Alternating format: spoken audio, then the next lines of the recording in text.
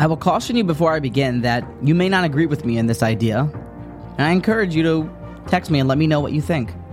But I believe that we're too soft. I believe that sometimes we are pushovers. It is crucial to be kind, but have we gone too far? Now, before you become upset, let me explain. Say, for example, that you take my lunch or my lunch money. I am mad. You overcook my steak at a fancy restaurant, and I'm probably irate. Tell me that my clothes look funny and that I'm overweight? I'm livid.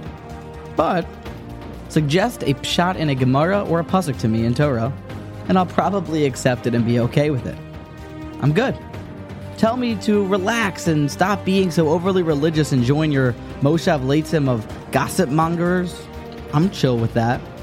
Ask me to schmooze during my learning or my davening, or go to your son's Pidyon Ben or your barbecue at some place during my yeshiva seder, and I'm probably going to come because I don't want to offend you. Kind candor and being pleasant with people is essential. I'm not suggesting that it isn't. However, there is a midah called gevura, called strength. We need to stick up for what's important to us and what we believe in. So maybe we've gone too far. Maybe we are too nice.